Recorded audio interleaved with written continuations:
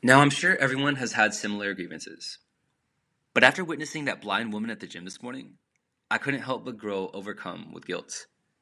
Here I am, complaining about the little inconveniences in life, letting these little problems get the best of me, wishing things were better than they are now.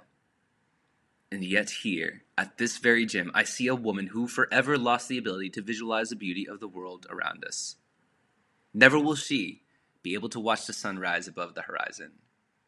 Never will she be able to admire the beautiful starlit night sky. Never will she be able to look into the eyes of another person.